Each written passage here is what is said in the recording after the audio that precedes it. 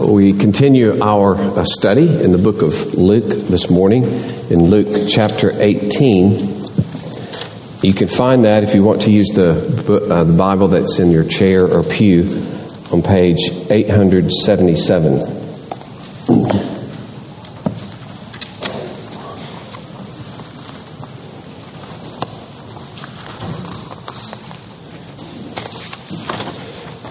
Should have a handout that we will refer to a few times, but the outline itself is there in the bulletin, which we'll be following.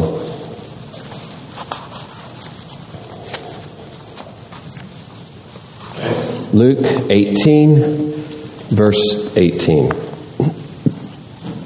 And a ruler asked him, "Good teacher, what must I do to inherit eternal life?" And Jesus said to him, "Why do you call me good? No one is good except God alone. You know the commandments. Do not commit adultery. Do not murder. Do not steal. Do not bear false witness. Honor your father and mother." And he said, "All these I have kept from my youth." When Jesus heard this, he said to him, "One thing you still lack. Sell all that you have and distribute it to the poor, and you will have treasure in heaven. And come, follow me." But when he heard these things, he became very sad, for he was extremely rich.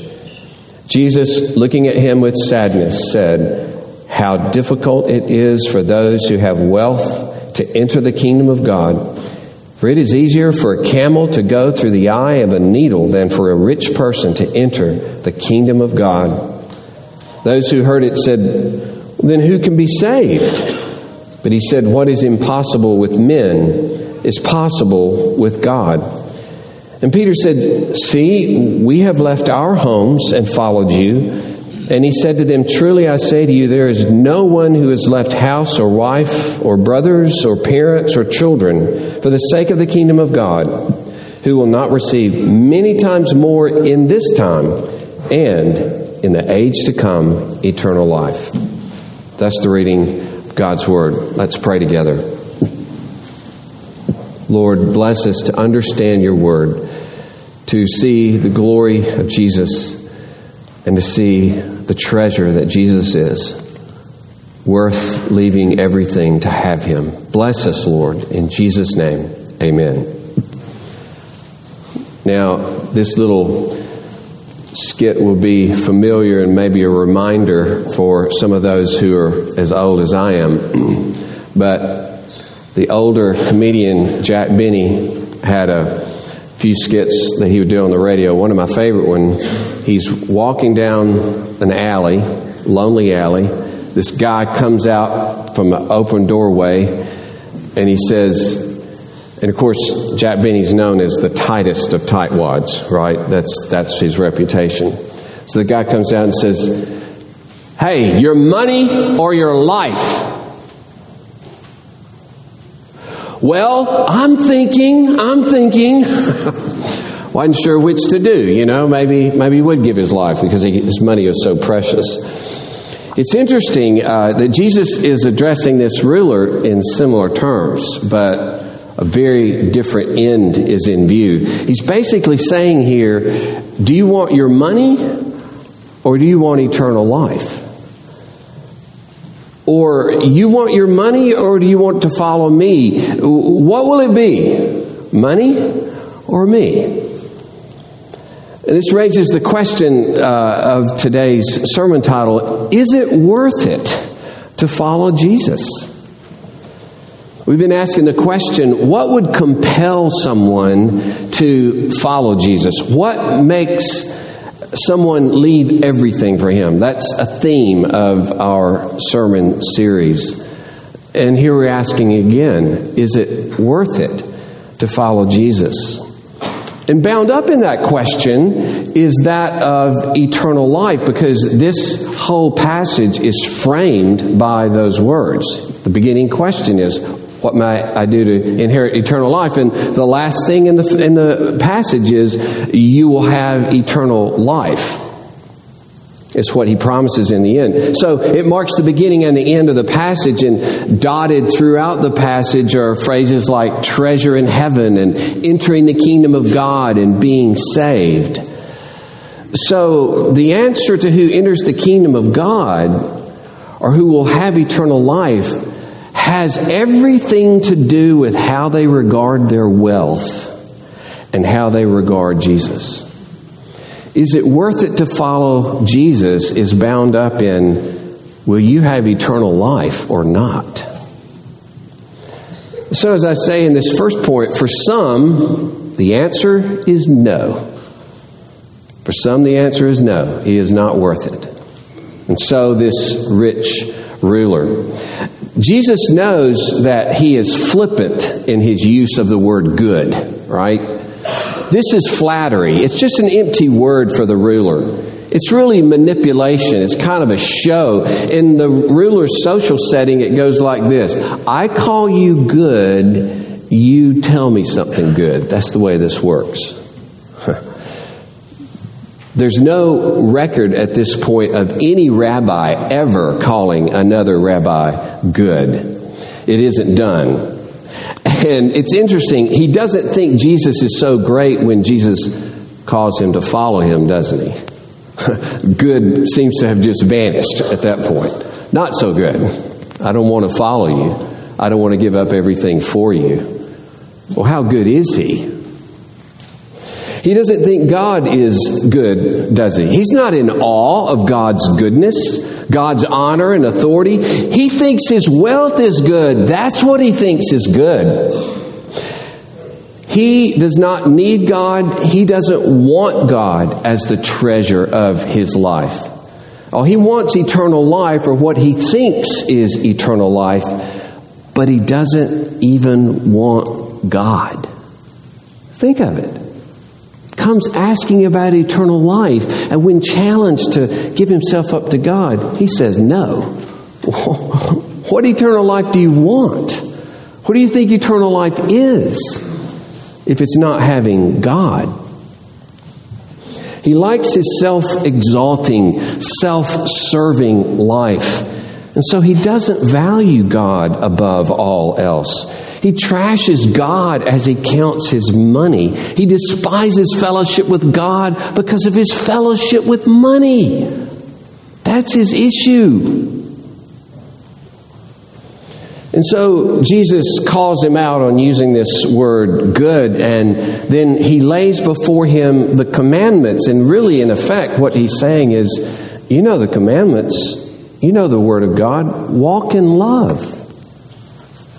Be faithful to others.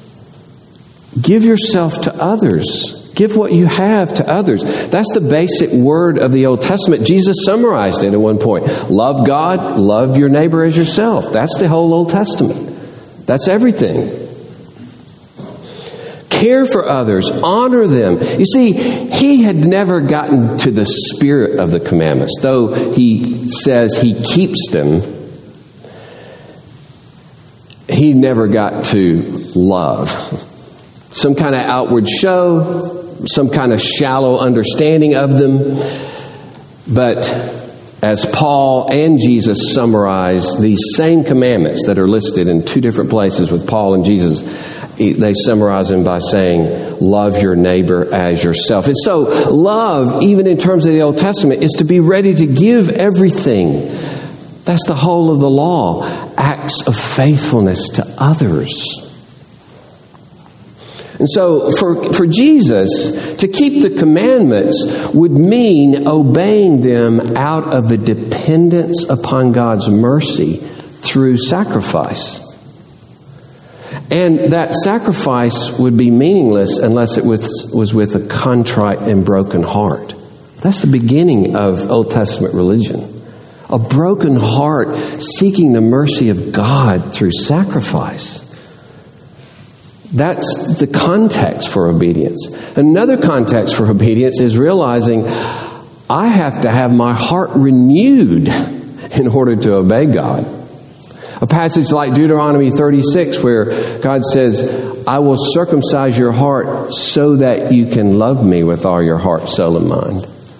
There was no hope of loving God. There was no hope of loving your neighbor unless you were circumcised. The very sacrament itself is to proclaim the need of a renewed heart. So you see, obedience was out of this context of brokenness and helpless dependence upon God's mercy, and brokenness and helpless dependence of God's renewal of one's heart. And then the essence of it is, you see many times it lists obeying Him. It says, cling to Him, hold fast to Him, love Him. So it's this holistic response to God's mercy and powerful grace to give ourselves up to His will. He's our deliverer. And in the wake of His salvation, His merciful rescue, we give ourselves to His lordship. And so this was not His life. This was not the way He kept the commandments. He didn't have this heart given up to God, this heart of brokenness. Where were His affections? His affections, His heart was dedicated to Himself and His stuff. It was dedicated to His privilege, His status, His power.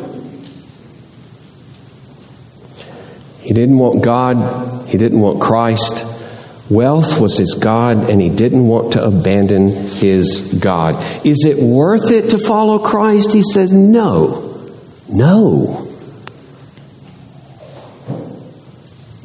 This is the sole occasion where Jesus commands someone to sell everything and give it away.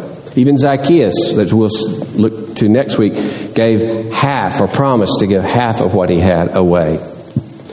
And we'll see later in the New Testament, that's not a regular commandment to give everything away. But for him, for this particular man and his particular issues, this was what was necessary. And it was at this particular time where to follow Jesus and be His disciple and do ministry with Him meant to leave everything behind. But of course, for each one of us, we must give up our gods that we worship, or begin that process, because it is a process. There is a sincere beginning to say, Lord, I give up everything to follow you. But then you come upon those gods again and again and again in your life as you dig down to see more and more of your sin and your brokenness throughout the whole of your life.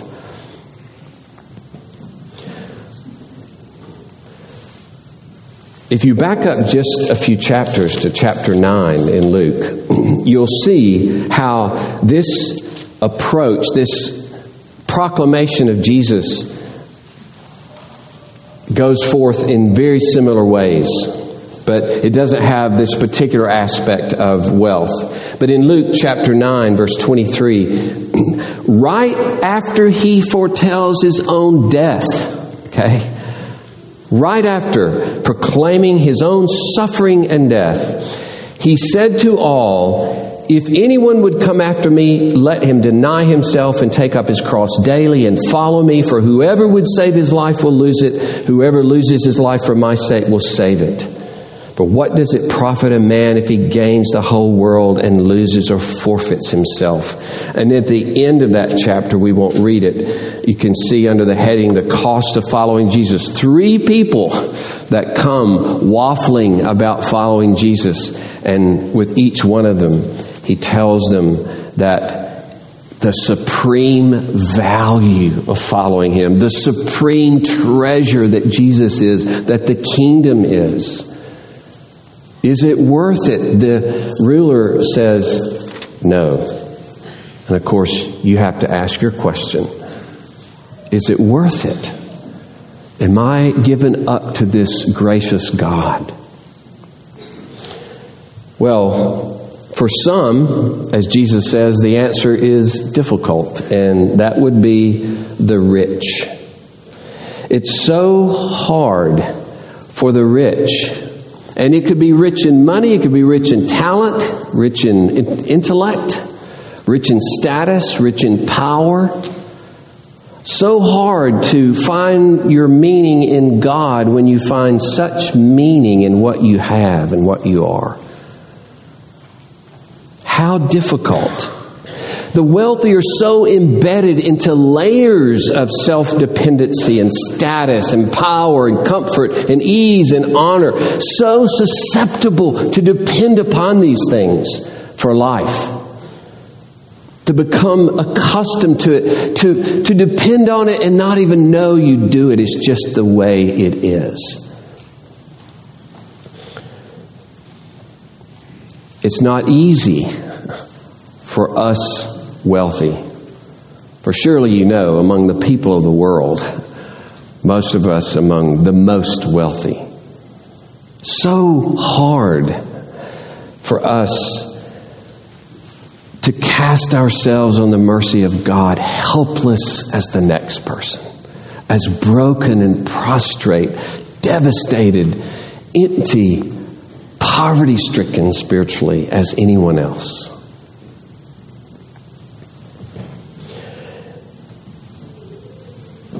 It's like a post that's embedded in the dirt, and it was just driven into the dirt, versus one that a big hole is dug and concrete was poured in about 6 feet deep, and it's in concrete.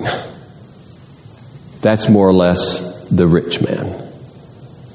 That's any of us with the world's privileges and wealth and status and power. We are embedded in the concrete of it. Proverbs in chapter 18 says, interestingly, the name of the Lord is a strong tower. The righteous man runs into it and is safe. So the Lord and His power and His sovereignty, that's His tower. But a rich man's wealth is his strong city and like a high wall in his imagination. See the contrast? The righteous man runs to the Lord as his high tower. The wealthy man sees his wealth as his city, and he imagines that it has high walls, and it can protect him, and it can save him, and it can keep him. And so he depends upon it. It's hard for a rich man to step outside his walled city. It's hard for him to quit trusting in his wealth and to entrust himself to God's care. To put himself in God's hands, not money's hands. To trust in a far greater treasure. The wealthy must swap treasures. Swap what they trust in. And Jesus says, and whatever you think about it yourself, Jesus is telling you and me, it is difficult. It is difficult. And probably it's a measure of how blind we are to how wealth affects us that we think it's not so difficult. But he says God can work the miracle of conversion even for a wealthy man. He can work what is an impossible miracle of grace so that those who have wealth will not put their trust in it. Man can't break the spell of wealth, but God can break the spell of wealth, that feeling of security that money gives. There's this sheer impossibility on our own of pulling away from the gravity of wealth in order to embrace God's grace and His kingdom. That's why, Paul says in 1 Corinthians 1, not many of you were wise according to worldly standards. Not many were powerful. Not many of noble birth.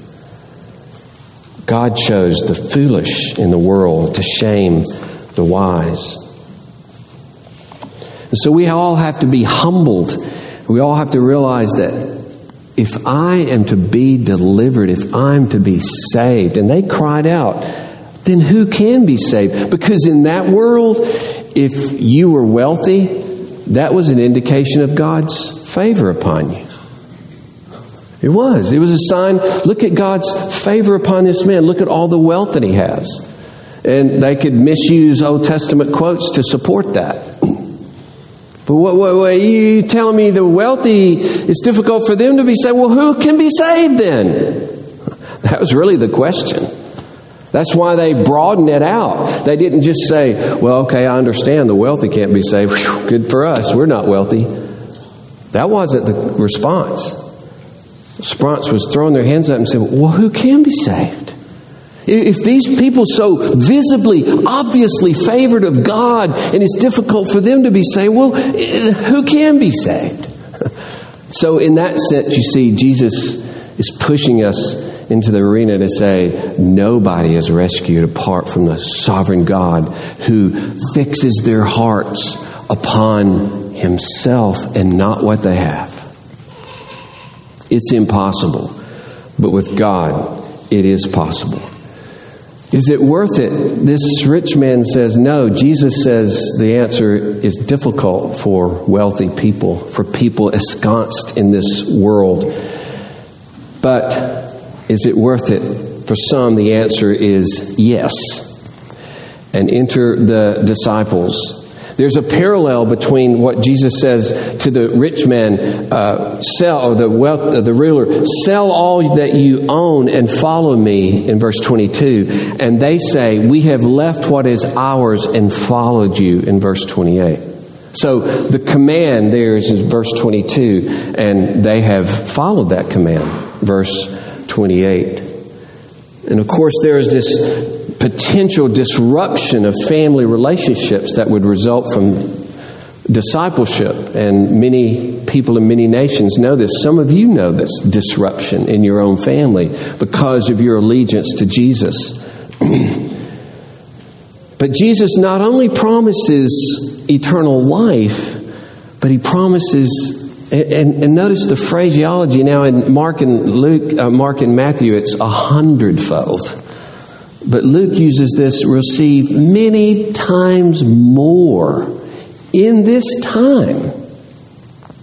And of course, he's speaking of the treasure of the family of God that we receive, even if we lose our own families. The treasure of the people of God and the devoted love that we have for one another. These relational blessings. And we could throw in as well this deep, grateful enjoyment of what one has that one never had before. This gratitude, this enjoyment of what I have that I may be giving much more away than I ever did. And then what I do have, I enjoy in the presence of God with gratitude, and I never did before. Life is richer and fuller and satisfied because I've given myself up to God. What we lost in the family, perhaps, and it was their situation, has been replaced many times over in Christ and in the church. And so many pagan converts had to face cruelty in their families who cast them out, but they had this larger, greater family of the people of God. And so you become a part of this family that Jesus defined at one point where He was speaking. This is back in chapter 8, and somebody said, your mothers and brothers are outside. And then He said, my mothers and brothers are those who hear the word of God and do it. That's the new family.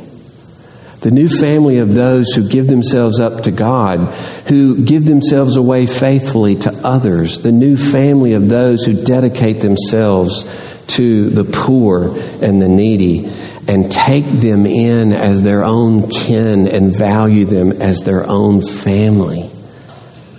That's the new family of God, where we don't separate ourselves from one another, but we stand together and embrace one another and stand together before the grace of God. And if you don't want to be a part of a family like that, then you won't be a part of the family of God. If you don't want to be a part of a family in which the poor are your kin and you embrace them and love them as your own, then you don't want to be a part of the family of God. And it's interesting what comes directly after this passage. He says in verse 31, taking the 12, He said, see, we're going up to Jerusalem. He had been speaking of Jerusalem again and again since chapter 9. And he says everything that's written about the Son of Man by the prophets will be accomplished. He'll be delivered to the Gentiles, be mocked and shamefully treated and spit upon, and they'll flog him and kill him. And then he'll be raised from the dead. You see, here's Jesus saying, I know a little bit about sacrifice, about giving away everything you have for the sake of others. I know what it is to lose dignity and honor, to be mocked and spat upon. He sacrificed everything, and He calls us into that life, and it will take some shape in our lives. As I said, it's not going to take this specific shape, but it will take a shape in our lives as we begin to bear the image of the one who gave away everything for the sake of others.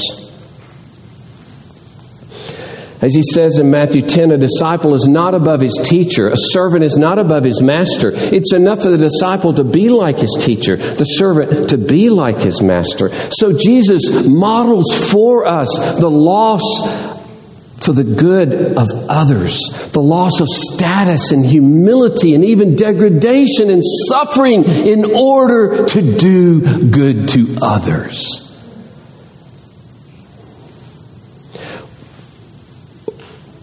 Wouldn't it follow that we will, at the very least, give up certain comforts, certain time, certain energies and opportunities and gifts for the sake of others? This is the Jesus that calls you to Himself. You and I can make up another Jesus that we might like, just like this guy wanted to make up another set of commandments that weren't really the ones Jesus was talking about. But this is the Jesus who calls us. This is the Jesus who has bought us with His blood, and He's not asking us to do anything that He's not already done for us. And here's an interesting statement when we ask, is Jesus worth it? Here's a kind of question that you might have asked Jesus. Are they worth it? Are these people worth it? And you know His answer. For the joy set before Him, He endured the cross. For the joy of having you, He endured the cross. You're infinitely worth it. You're worth everything to Jesus. To suffer shame and mocking and horrible suffering in order that He might have you. And that's why Paul would press into us and say, He died so that we would no longer live for ourselves, but for Him. 2 Corinthians 5:15. See, when we see His death for us, when we see the majesty and the glory of His love, and the Spirit works within us and we embrace that glory. We respond with awe and amazement and gratitude and give ourselves up to this Christ who would die in our place. And this is the beginning of no longer living for ourselves or our wealth or our status or our power or our prestige. But we give ourselves up to this Christ. And so Paul says right there, for the love of Christ. The love of Christ controls us. Not our money, not what we want in this world, but the love of Christ.